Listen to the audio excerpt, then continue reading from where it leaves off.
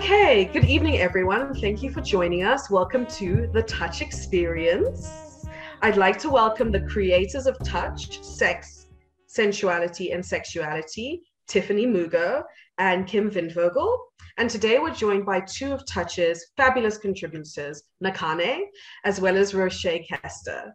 We're here today to talk about sex, naturally, and a lot more. Make sure to get your book, which is available at all good bookstores. It's also available online at Takealot. It's beautiful. It's an art piece.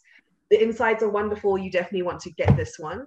And I'm going to do some intros. So I will be hosting today. My name is Ephemia. I'm a writer, editor, and your unfriendly neighborhood sex enthusiast. With me, I have Roche Kester. Roche is a Catonian-born poet, writer, performer. She has a BA degree in English psychology and sociology from the University of the Western Cape. She used to co-host a popular community radio show called The Salon on Bush Radio, which won an EVH award. And she currently works at Out LGBTI Wellbeing. Arts and activism are just two of her passions. We also have Nakane. Nakane is a South African singer, songwriter, actor, queer, and novelist.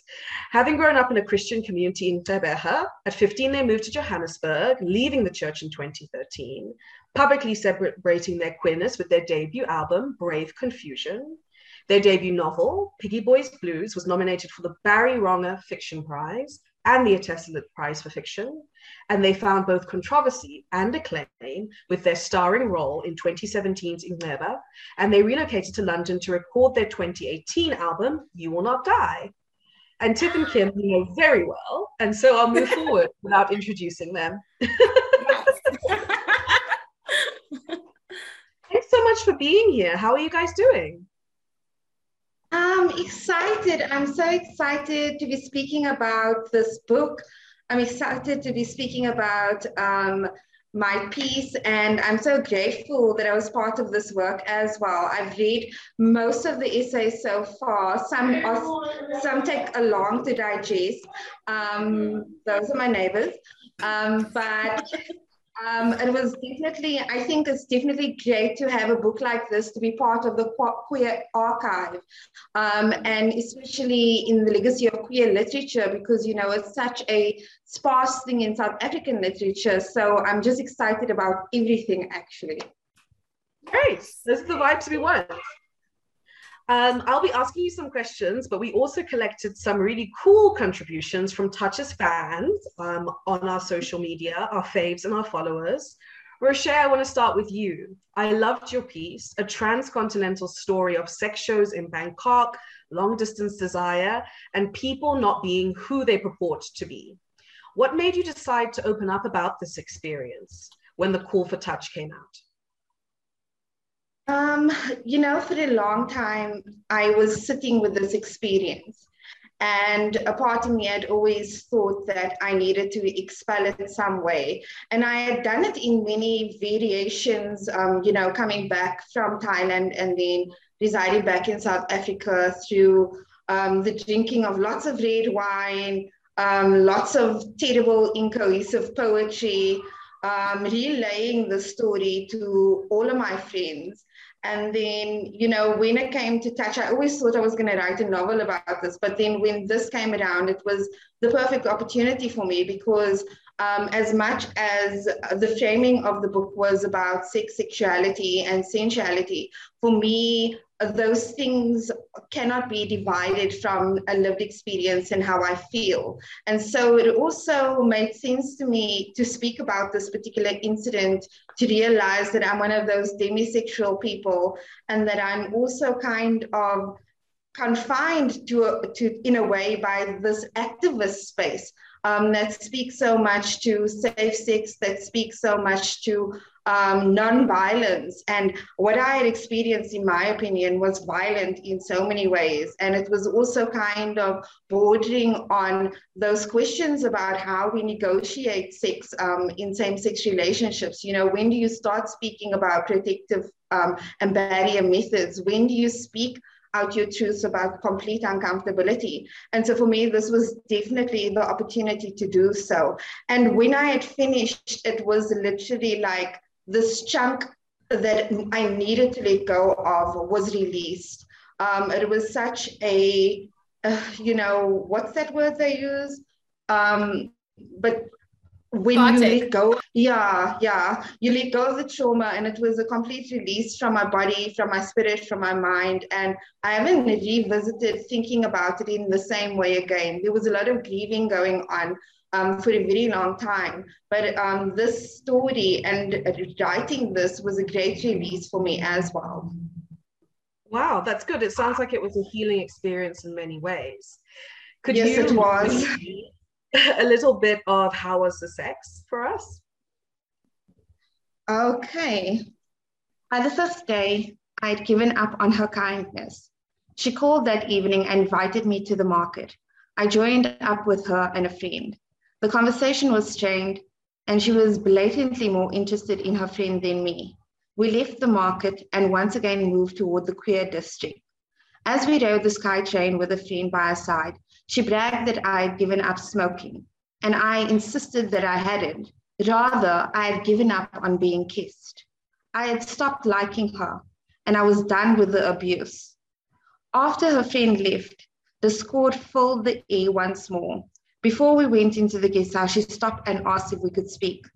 She said things were strange, and I was like, yeah, you think? I told her that I was shocked by everything that she had said, and that coupled with the evasiveness, it made me feel like I'd never known her at all. I said that I would have never ever thought of treating her that way. I wasn't even sure that I wanted to meet her in Koh Lanta after Phuket, and she replied that I shouldn't. I looked at her. I told her I was going upstairs, and she mumbled something. I needed a cigarette. I went to the landing, and eventually she made her way up. I looked at her with a measure of resignation and said, all I actually wanted to do was take you out on a date. You shouldn't have wanted to, she said. I'm not a bad person, but I just don't feel like I can stay in that room with you. I think it's best if I find another place to stay. I know this is cowardice, but this is all I can manage now. I was dumbfounded. Who was this person? She bore no relation to the woman I had been speaking to all these months. Where was all that yogic mindfulness? I said it was okay to feel some type of way, but we could have salvaged the experience as platonic travel companions had she voiced whatever she was feeling earlier. I handed her the key, and she left to take a walk. The sixth day after that conversation, we were still sharing the room together, and I felt an urgency to escape. Tip, my confidant, after bearing witness to my tears and my hopelessness from this cruelty, helped me out. She found me a nearby place and helped me carry my bags amid my tears. I couldn't stay with this person. If I had started as an ashtray, I was now a fireplace left uncleaned. The gathering of the suit so concrete it was almost immovable. I was not going to stay to shovel the residue. Oh, Jesus Lord. My Lord. Like every time, sorry, I'm just gonna be this person. Every time I read your piece, I was like, doof, doof. Because like, you know, that shared experience where you're like, I see you, the person, let's fly and find them. Let's start some things in the street, but also thank you for writing the piece. I just had to jump in and be like, feel in some type of way still. Every time I read it, you know, like the hurt's still so palpable. I go back to that moment and it makes me want to cry, which I'm not going to do because I look too fabulous to cry tonight. You do look fabulous, and thank you for sharing the reading with us. Our friends on the internet ask, knowing what you know now, would you still travel across the world for someone who could potentially hurt you so much? I probably still would. Yeah, I probably still would. And, you know, it's wild because a lot of people have said, you know, postpartumously, when I came back heartbroken and shattered, like, first thing is, don't run after another person, meet on your own terms, etc., etc. But I also think the thing about the essence of who I am and that aspect of romance and belief, in the possibilities that things can work out. Despite this experience, I think that I'm still hopeful. You know, I'm not going to let someone completely taint my experience of what I believe love is or how it should unfold. And I'm still going to be a believer of kindness, you know. And maybe also, maybe if I retrospectively looking at the experience, you know, maybe I should have stood my ground, you know, more fervently in the beginning of all of this and said, like, what the fuck is wrong with you? Instead of keeping quiet myself and letting this happen to me, letting, you know, having been treated so bad without questioning the integrity till the last point when I just didn't have any more to give. So I definitely still travel around the world for someone. Well, I mean, you're a romantic, and I think it's important to keep that hope alive. You know, I think that's something that shouldn't be extinguished. Do any of our other panelists have any experiences about traveling for love, Nakane? I don't have I don't have an experience about traveling for love, but I actually had a question. Does the person who you wrote about, do they know about the piece? Have they read it? I don't give a fuck. That's brilliant. That's brilliant. Exactly. That's good, actually. Yeah. I think that as a writer and as a person, you own every experience that happens to you. And so it's completely fine for you to write about stuff. That's, you know, the way I do it. Moving on to Nakane, Cape Town Cutie. Cliff had something to say. Oh, sorry. I was just going to be like, I was the complete opposite. I gave them a draft and they told me a new one. The person who I wrote about, I gave them a draft. They said me, you know, I read more. Guys, I read more as to why this is not a real thing. I must change my thing. I'm like, but there's somebody who's edited this. Effie has seen it. Kim has seen it. Naima has seen it. This read more means nothing to me. I was just giving you a heads up. You know what? I should have been like you and been like, I don't give a fuck. Now I don't give a fuck. At the time, I was like, how? I thought you'd be honored, but clearly not. Clearly. But yeah, I think, well, firstly, Tiff, I think, like, why'd you do that? And secondly, for me, it was also this thing of, you know, I'm not going to let someone invalidate my experience. That is what it was for me. It was very real. And, you know, sometimes when you try to convey to someone, they almost try to, you know, to act like it wasn't such a big deal, or they try to gaslight you into thinking that you're overly acting about certain things. And also, I actually just don't want any of that attention or energy in my life. I've reconciled, forgiven, and that's enough for me. This wasn't a revenge piece. This wasn't something like, this is in your face, I'm telling the world about what you did, because actually you're not that important. But this was a lesson for me in a different kind of way, you know, in all of the ways that I wrote about it. And it had nothing to do at the end of the day with this person anymore. Yeah. And I think writing is very empowering in that way, and that's what it allows us to do. So moving to Nakane, Cape Town Cutie, a user online, says, when are you going to touch me? I'm the Cape Town Cutie, you should want to. First of all, so they have a comment, not a question, which is very on brand for book events. They do follow up with a question, though. They say, as a Black person in an interracial relationship with a white person, could you share how you remain steadfast in your love despite external factors? For example, if people try and shame you for dating a white person. The commentaries did not come to play today. They are asking real and deep questions this evening. Okay, well, I don't know who they are, so I don't know if I want to touch them. Maybe I've touched them already. I don't know. And they're just being facetious. But I'm very for touching people who want me to touch them. I mean, sex is, as Janet Jackson said, calm down, it's just sex, you know? That's wise word. Okay, so the interracial question. It's complicated because I've been with my partner for 8 years. And my politics and how I see the world has changed quite a lot since I've been in a relationship with him. I was always Black conscious in a way, you know. So when I met them, they had to tick some boxes, and I think they did. Otherwise, I wouldn't be with them for 80 years, right? And I do think that proximity is really powerful when it comes to love. The people like, I met him by chance. You know, I was living with a friend and I was homeless at the time, literally. Not in like an acute, like I don't have an apartment sort of way, but I literally didn't have a place to live. My family didn't have a place to live. And I was living with a friend of mine and I wanted to give him some space, you know?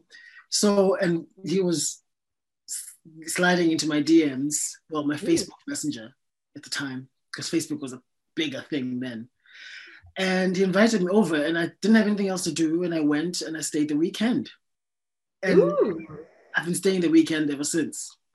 And I grew to love him. And believe me, that just like any relationship has problems, I do think that there's that any relationship has problems.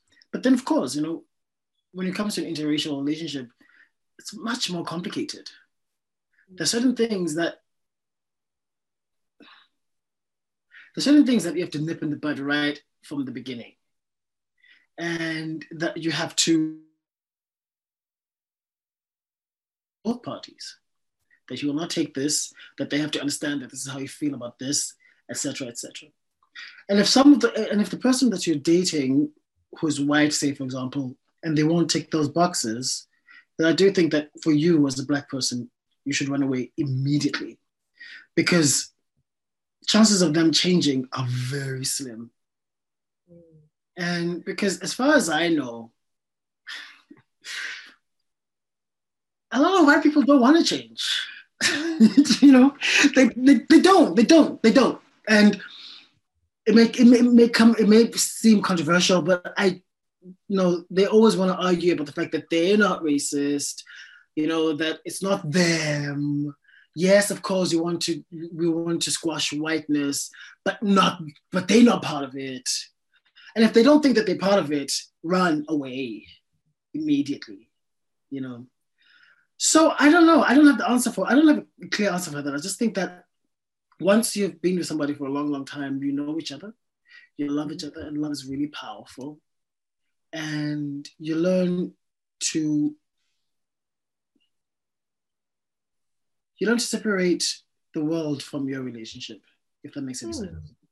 Yeah. Because there was a time when I was like, can I still date a white person? No, like, does this fit with my politics? And this was like halfway through a relationship. And I still remember I wasn't invited to a book festival. And one of the people who was curating it had said that my work has too close a proximity to whiteness. And then we were at another book festival, we were talking about this, and they said, do I wish that you didn't date a white person? I do. And it was one of those, this was a long time ago. You know, when you sort of replay something later on in the years and you're so angry and you say, I wish I said this. But when I was there, I was just so stunned that someone would have the chutzpah to say this to someone, like break up with the person that you love, you know? And at the end of the day, when I was like, can I date a white person? I thought, this person loves me. This person has given up so much for me. What are the chances that anyone else would do that for me? You know? So that's something you have to consider as well. Love is love. Yeah, I think so. I think you've thing like love is love, or like all love is the same. I hate that shit. You know? because for example, when like queer month or something, and they're like, oh, love is the same. And I'm like, no, it's not. You're right. No, it's not. Number one. Number two, I do think that love has an unfair platform when it comes to allowing queer people their rights. Right? So what if you're not in love? What if you're not looking to be in love? Then should you not get your rights? Why does it have to be about, what does love have to do with anything? Right? If I want to fuck this person or that person, why should I legitimize my being here with love? You know? So that's just my little rant. about love. I think you have helped Cape Town Cutie. I think you've identified some good red flags. And I think that interracial relationships kind of provoke a lot of weird reactions. Like sometimes I'm with my friend who's a white man and we are just friends, he's gay. And sometimes older people, white and black, will come up to us and say, this is what we dreamed of during apartheid. You are the Rainbow Nation. And I cannot imagine doing something so embarrassing to complete strangers in public, but people do it. And it's like when you are in interracial relationships, people feel like they can chip in here and chip in there in a way that they don't necessarily do in like same culture relationships. It's exactly like in restaurants. In restaurants, you're sitting next to another interracial couple and they sort of go, they smile. Well done. Like, we don't get points by dating someone of a different race. We don't get, like, there's nothing elevated about a relationship. And that's what really irritates me about, I mean, even when I started dating my partner, I would say to my family, people who still prize whiteness as something to reach up to, like, oh, you're dating a white person. I was like, no. There's nothing special about this. I mean, he's so special and I love him and I think he's amazing, but his whiteness does not make him special. It's like when we used to go to Kabeja for like Christmas, and they were like, "What does it eat?" Like, you eat what we eat. You know, like if he was black, would you ask the same questions? No. So why asking the questions now? Because he's white, the fact that he's from Britain, whatever. He's the same person. Well, he's not the same person, but treat him as you would anyone else. Because I do. I'd love to hear you read a bit of Dangerous Bonds for us, please. Well, this, strangely enough, I think Dangerous Bonds speaks to that question and the comment, actually, because it's about almost a jigsaw puzzle, actually, because it's non-linear, it's in little segments, it's quite fragmented, actually. But it's about the character how postmortem. It's like the characters' relationships from childhood with white figures, whether from television, soapies, seeing white characters being allowed to show love and sensuality, whereas on South African TV with black actors, you wouldn't really see that. Whereas Ridge and what's the other one? The Queen. Brooke. Oh. Ridge and Brooke were always like making out. Like, they were always like doing shit. Like they were bikinis. They're like fucking all the time. They never showed the fucking, but they did not need it. It was implied. Whereas if you watch TV or even when Generation started in the late 90s, there wasn't much sensuality in black characters. Maybe in African American television and films, but not in South Africa. So this informs a lot of the characters' ideas of what romance is. And so when they go to school and they meet white people and they fall in love with the white person, they sort of want to replay what they saw on TV over and over and over. Anyway, this one is from it's subtitled "It Burns." A friend said, "A theory exists that the people we find attractive and fall in love with are replications of the first person we fell in love with in our formative years. The character was a teenager. They had moved yet again. This time it was from Port Elizabeth to Johannesburg. Feeling alienated from their new surroundings, they secretly held a desire to return to what they deemed their hometown, Port Elizabeth, after they had graduated from high school. Certain subjects and extracurricular activities that they were passionate about were suddenly unavailable in their new school. And there were people that they missed, friends with whom they had created solid and dangerous bonds. It was with these friends, 3 boys, all different races, as if they were chosen for an advert, one black, one colored, one white, that they played in bands and took part in school plays. It was with these friends that they crossed boundaries that were upheld by secrets. It was with these friends that they all four stood in a circle, all uncircumcised, and tugged at their pubescent penises. These were races by name only, as there was no actual prize for the winner and no sore feelings for the losers. In the end, they all ended up spilling their semen on the dark, polished wooden floors backstage in their school hall. It was with them, they were around the same ages of 12 and 13, that they traveled as part of the band to perform in different cities or countries where the four stayed awake while their teachers and other band members slept. It was then that they advanced their playtime from circle jacks to cumless oral sex. Coming from a blowjob is gay, bro. Inferred, though never said, thereby remaining in the unquestioned realm of the fear of going too far. Even though with each tryst, they were pushing the boat further and further away from the shore, and blunt penises which interrupted the union of their butt cheeks, moving in the direction of the anus, but never penetrating it. Do you want more, or should I leave it there? They want more. I think the audience wants more. We have to name him. Though his name gave songs their titles before anyone heard them, we must still name him because those songs that the character endowed with his name were never heard by the public. Let's give him a simple biblical name like John. John was the youngest of the four of them, a year younger to be precise, and yet compared to the rest of them, he had the most sexual experience. As a friend who was often at the receiving end of this experience, the character drooled over what was done to them. Things that they did not even know existed in the realm of what they understood as sex. For a while, they thought that these acts were only performed by the two of them, that John had made them up, imagined them, used his wits to please them. Because how could anyone else in the world be doing what they were doing? These were acts that did not even have names.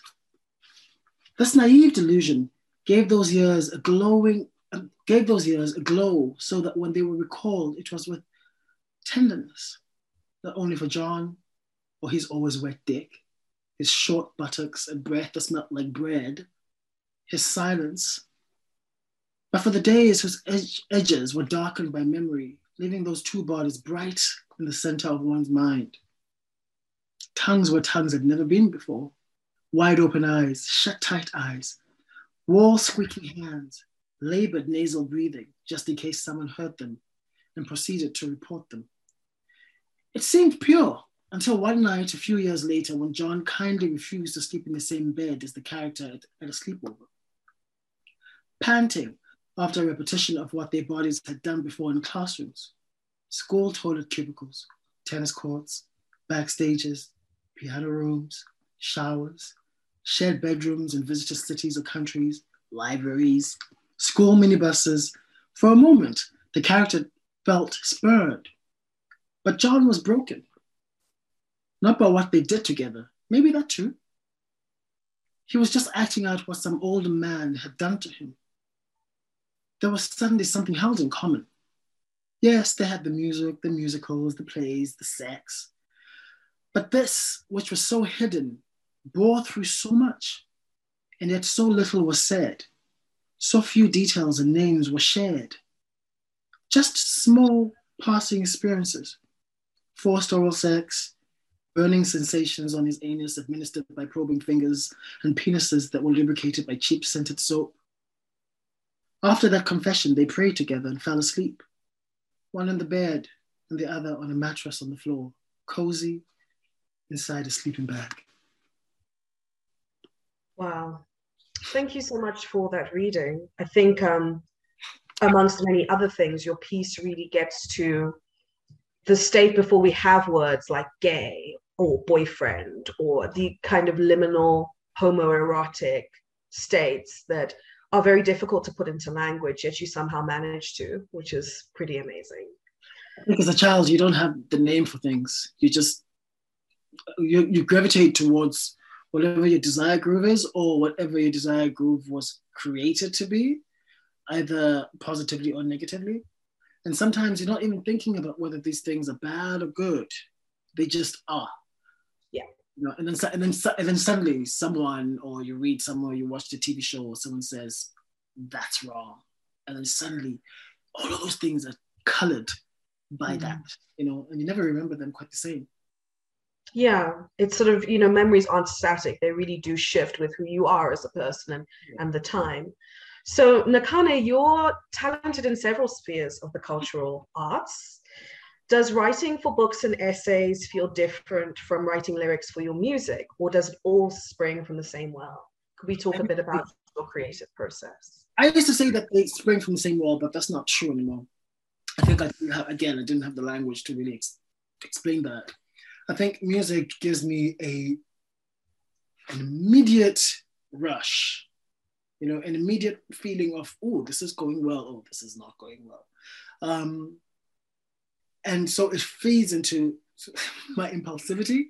I've just been, not just, but a year and a half ago, I got diagnosed with ADHD, didn't take it seriously, and then lockdown happened, and I was left to my brain, and ADHD was like, babes, you're gonna have to deal with me or you're gonna have a big problem.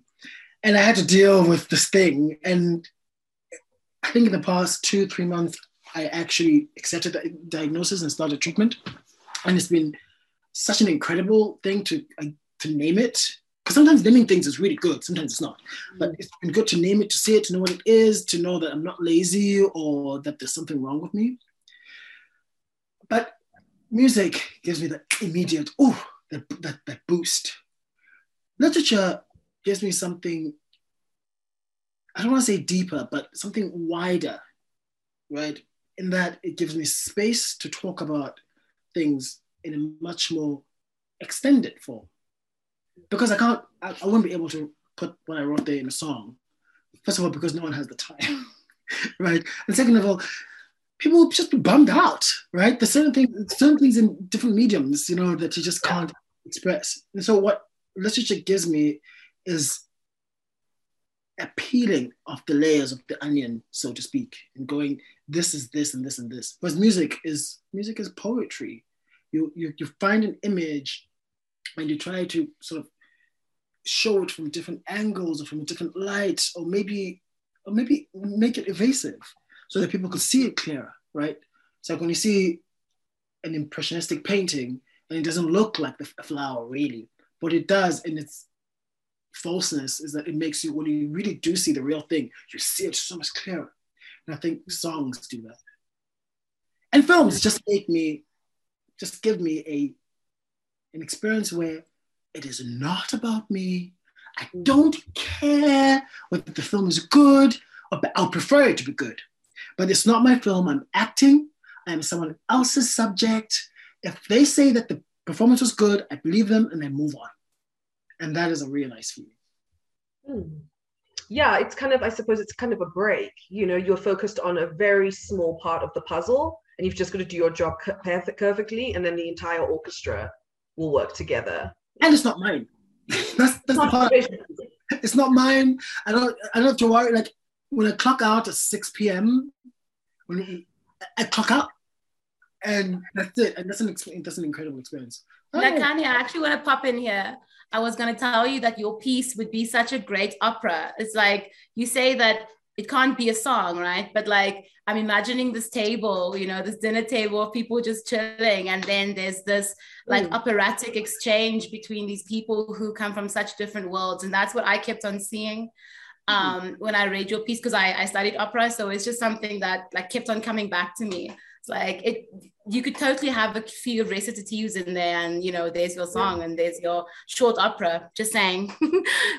This is Kim offering to help you score the libretto, clearly. I would love I've actually been asked by an orchestra to write music for them, so maybe this would be the thing.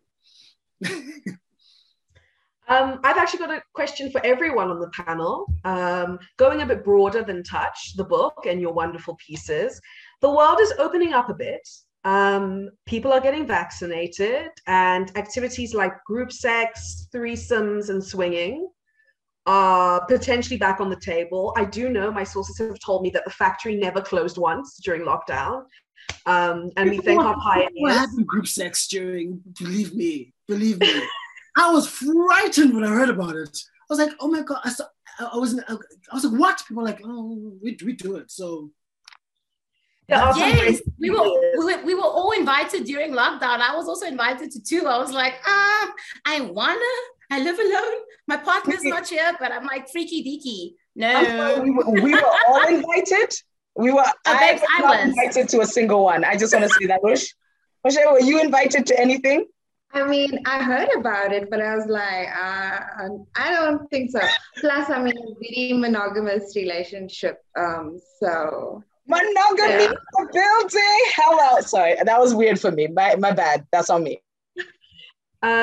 So my question is, what is your advice for some of our viewers who maybe have not jumped the gun and have been taking a break from group sex, but now want to open things up? What are your tips for sexual endeavors with multiple people? Who would like to start? Tiff is reaching. Invite Tiff. Tiff's never had it, so just invite Tiff. That's my advice. I'm just trying to show up, guys. Why are people like this? Just invite Tiff. Thank you. Tiff wants to be put on the VIP list. Okay, great. Kim? Well, in terms of like threesomes, just don't leave anyone behind. It's the worst feeling, and it's the worst thing when there's like three of you and you're having a threesome and then somebody is like left out. I've read many articles about this and of people who were like just forgotten because there's this, connection between two people. It's not a vibe. Like, do not do that. A threesome is a threesome. It's not a twosome, babe. So connect with everybody, and use all your hands, all your toes, and all your genitals. So be inclusive. Include all your body parts, include all the people. Okay, that's a good tip. Rochelle, Nakane? You see, so I'm the boring one that's going to say, be safe. Just find get lube, get everything that's available to you. I mean, I know dental dams suck. I swear to God, a man invented that shit because it's not designed for female pleasure. But yeah, be safe about it as well. But have some fun, damn. Exactly. I want to say, Rochelle, I agree with you about the dental dams. I think when I did some research on the dental dam, it was created for actually doctors or for dentists. And that's why it's called dental dam. And then it was kind of just like appropriated for oral sex, and anal and rimming and all of those types of things.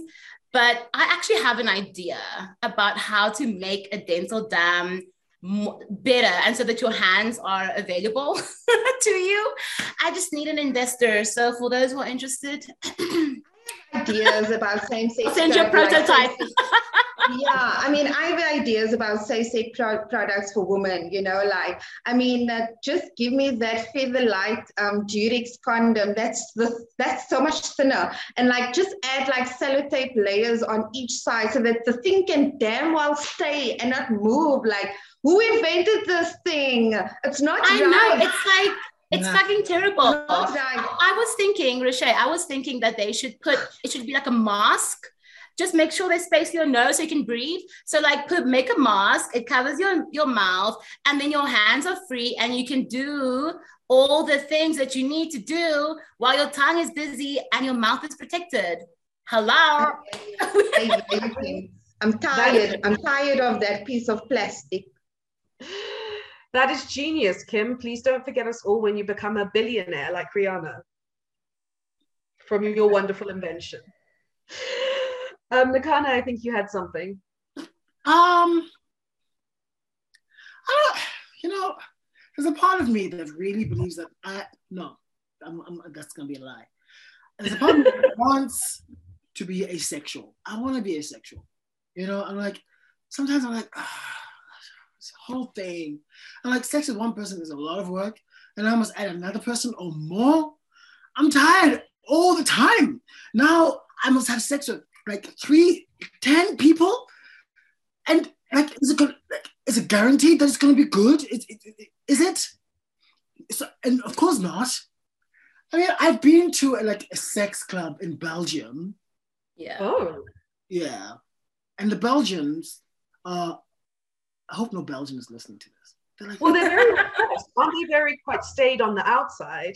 really square and boring. Yes, like that. But when it comes to sex, they all want to be hurt. Oh. And that scares me because I'm like, are you okay? And like, you're ruining it. I'm like, are you dying? Like, I'm not dying, just keep on doing it. I'm scared because I'm a black person. And if you die here, I'm definitely going to jail. No one's going to believe me. Right? Straight up. So in Belgium, you know, we know what they did. Well, So we'll see the Daily Sun headline. South African artist in Belgian jail. Yes, kills Belgian banker by spanking in sex club. Do you know what I mean? Well, I think the only thing I say, and I always say this to my sisters and to my cousins, I'm like, have as much fucking fun as you want. Don't moralize your sex as long as you're not hurting anyone. Just fucking be safe, because I don't know, please just be safe. Again, there's no shame in STIs and you know and whatever. There really isn't, and I think I can't believe there still is a stigma around HIV and whatever STIs there are in the world. Well, now I know. I mean, now I know there's still a stigma because there's people like the baby saying stupid shit on stages. Yeah. But which is so embarrassing. But have fun. Do that thing. The kind of sex I like is the kind of sex where you go, you know, when you finish and you go, oh my God. Like you go to bed and you go, who am I? Like, what just happened? Yeah, like, this is not the person I want my mom to know. I don't, like, a little embarrassed, but then every time you cough, you go, that's the kind of sex. Do you know what kind of sex I like? I like the kind of sex, I call it technical sex. So it's like, it's not sex where it's necessarily wham, bam, thank you, whoever I'm with. And it's just like this mind-blowing thing. It's more like technical sex to me is when you and your partner or partners read up about something and you want to try it. And so, you know, the first time you try something out, it's like you're just trying to put the pieces of the puzzle together. And then it's just like a fun, you're figuring out the technical side of it. That's my favorite part because it's funny. There's a lot of intentional communication happening. That should happen anyway, but especially during technical sex, because you're trying to figure it out so that the next time you do it, it's just like, oh my God, we practiced this. I love practice sex or like technical sex. I love that shit. It's my favorite. Oh, and then also Nakani, when you said like sex parties, like, do I have to have sex with like 3 or like 10 people? I think my favorite part about sex parties is that you can be a voyeur, like you can just walk around and watch people. That's my favorite thing. I love watching strangers having sex in their little dungeon holes. Like, I want to watch you spank each other. I want to watch you do shit. And I want to get off with my partner, make out, do shit. And then maybe like go home and do my shit with the person I came with, you know, or the people that I came with.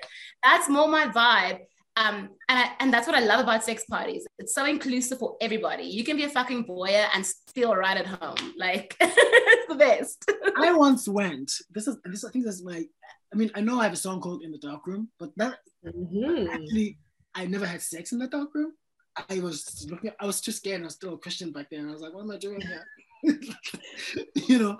But when that whole Jesus thing was left behind, I once went to a dark room in a club that I didn't know had a dark room. It's a bear club in London. It's closed down now. What a shame, because these twins are taking over and it's driving me nuts. Like, it's the worst. Like, guys, if you're coming to London, like the first thing you must do, or to England in general, like find the blacks immediately, because the whites are like they think they own everything.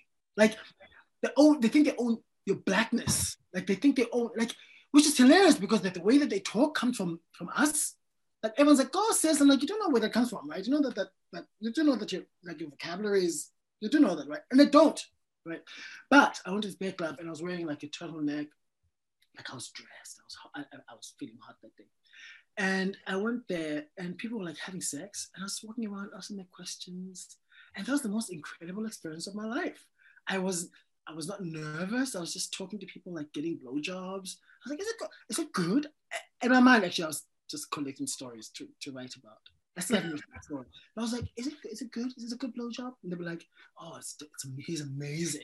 So, well, yeah, you're right, Kim. Thank you, Kim. So that they're roles. Like if you don't want to do anything, you could just, like you said, like go to a sex club, get some ideas, and then maybe you and your monogamous partner or share could go home and, you know, do it with each other. Yeah, I think for me, like the first time I went to a sex party, I didn't know I was going to a sex party. And I got there and I was like, I thought this was my friend's 21st. And it was wild. It was so wild. I wasn't expecting that. And yeah. When did you go, wait? Excuse me? When did the penny drop? When did you go, wait a minute? When I entered the door and I saw like a person in a corset and really long leather boots, and then later on when they said there are only 2 rules. Number 1 is you have to be naked if you want to get into the jacuzzi. And, you know, and when my friend told me that I just missed her first flogging, I was like, the fuck is flogging? But it was hilarious. But I had the time of my life because I think for me, it turned into one of those things where I was a voyeur. And I remember there was this one girl, Mandy, coming around with vibrating glove. And I was like, footsack, get away from me. I'm not going to orgasm in front of all of these people, right? Firstly. But then later on, there was this other person. And I was like, would you mind tying me up? And then I was being tied up and being touched in front of like a whole group of strangers. So it was interesting how the night progressed for the first one, you know? Yeah. And I'm sure that's something we all love about sex. Excuse me. Same night, different moods. Like, don't touch me to tie me up. Yes, that's my temperament. And I think you really hit on something that I think we all love about sex. And I think that's something that this book really gets to, is that sex can take you anywhere with people you would never expect at any time, and even with yourself. Because like a lot of the parts of this book are not just about sex with other people and like hardcore kinky sex. They're also about like internal sexual and in some cases spiritual journeys. And I think that's one of the things I value so much about this collection. So I have one more question, and then we're going to wrap up for this iteration of the Touch Experience. What is everyone's either favorite sex toy at the moment or their favorite song on their sex playlist? So I'm very into like masturbation. Mm-hmm. This is my shit. More than like sex with other people, because I'm like, get off. You know. So, but I've got this really great prostate massager that I ordered online. It was the first. I was so nervous. And like Christian side came up, so even talking about it. Security culture came to strangle you. My gland was like swelling up just talking about it, because I've never spoken about it. Like, fuck it. But it's incredible. I was at a rich friend's cottage that day. It said I must go there and write. I was alone. I ordered this thing. It came. Child. It was vibrating. I was doing all kinds of amazing things. Like I called my partner. I was like, yo, you need to fucking step your game up, because actually we can include this in our thing. Mm-hmm. What is the second question? So you've answered the question. A little bit. So but before I leave, I just want to say to Tiff and Kim, thank you so much for just making these things. You know, I think that people don't realize how quickly time passes and how quickly people forget what happened. Like not just last year, but last week. And it's so nice. It's so incredible to document and to show how many of us there are. And this is not even the tip of the iceberg. There's so many. What I like about this kind of thing is that it shows other kids out there that they can do it too, right? And what I always say is that we can't be the only, like you two can't be the only ones doing this. There must be a lot of other people doing it, right?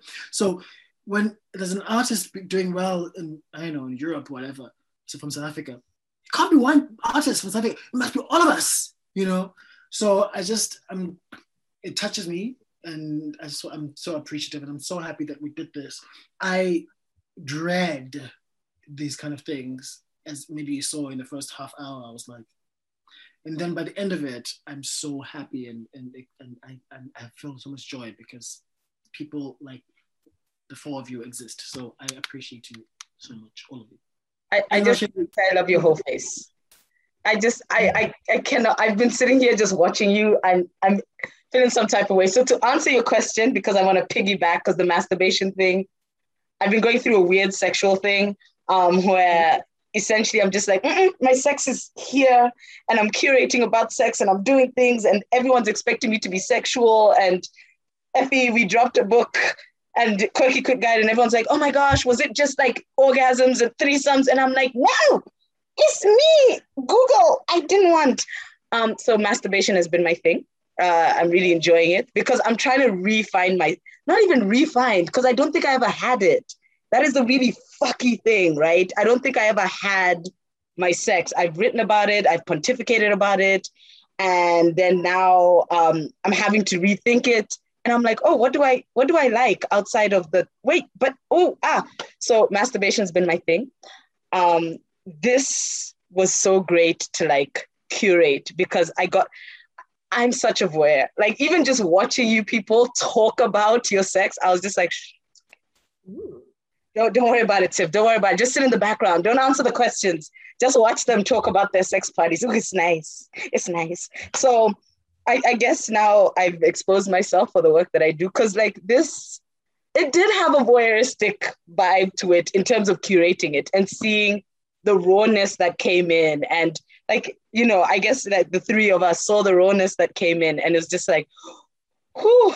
But yeah, no, like I just have to echo Nakani, just being like, this is such a great space. Also, I love how you came alive. I love how everybody came alive. Roche, keep chalking up them sex parties, please, because we want to hear more stories. Also, intentionality next time, Chomam. Read the invitation. How about Tom? What did the invitation say? Is my question. Did it just say X's 21st, or did it be like, bring your best leather boots and like flogger? Even you, I don't feel you read that invitation nicely. But yeah, so to answer your question, Effie, masturbation in a roundabout way. And are you going acoustic at this moment in time? I don't like even toys. I'm like, why are you here? I'm like, it's just me. I'm like just trying to figure it out because now I think I'm also very skittish in a very don't startle the animals sort of thing. Because now what if I find a toy and I'm like, oh my gosh, I'm so skittish right now, which is so weird because I have to keep having the sex talks and being like, oh, but you wrote this book. Nah. Kim and I have a new origin story, which I feel like needs to be our official origin story. We'll unleash it next time. Yeah, as to why we wrote this book. We've decided the other one is boring and old. We want a new one. But yeah, like it's just, so I am very acoustic right now. But, you know, I have tried the lube that we were like hoying to everyone. Like, Nakane, come home and get your lube, babes. Come home and get your entire box. Okay? This one book thing was just, it's not a thing. You must come home, get the box and the this and the that. We've got it for you, my baby. I saw the people like opening their boxes.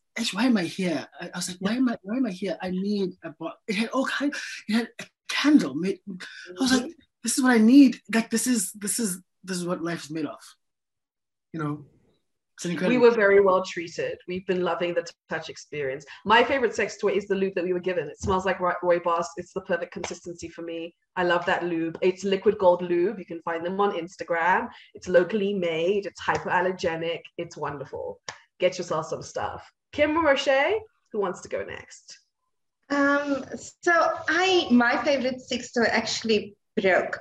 I had the same one twice. It was like the cord snap. So it's like this little egg that's attached to like a remote control, and then you can adjust the settings to it. And I mean, I was horrible because I took it everywhere I traveled with me, right? So I just like throw it in my handbag, like. And I had one that was like leopard print, and then there was another one that was hot pink, and both of the cords snapped. But now I'm without that. So I went to Clicks and I bought a vibrator. Don't buy that thing. It's a lie. that thing will eat battery power faster than anything. I want to return it and say to them, this is a farce. Why are you selling this to people? You shouldn't, you're stealing people's money, but how do I return a vibrator, right? But then my second favorite sex toy at the moment is definitely my girlfriend. She is doing all of the things. Shout out to your girlfriend. And sex song. There's a song by Ibs the artist called Say It. And it's so sexy and it's half about consent. And it's I won't stop until you say it, say it, say it. Tiff is a huge fan of the song. Kim knows it. Okay. It's going on my Spotify. Thank you. Thank you. Okay, I have questions before I answer. Firstly, like what type of wear and tear is happening here for two of your eggs to be without string? That's my number one question, because I used to take it everywhere. And then so my sex song, well, I don't have a sex song, but one of my friends recently introduced me to this artist. I think her name, I don't know how to pronounce it, but it's Lila Iker. I don't know where she's from or where they're from, but the music is just like, it gets me going. And last night I was pole dancing to her song, and I'm just like, this bitch is good. Is it Likali? Lila is like Lila space IKE with the thing that Roche has on her name. Sorry, that thing, the accent. Yeah. I love that artist now, and I'm digging their music. Mm-hmm. And then in terms of Ephemia, you know how this goes. I told you the last time.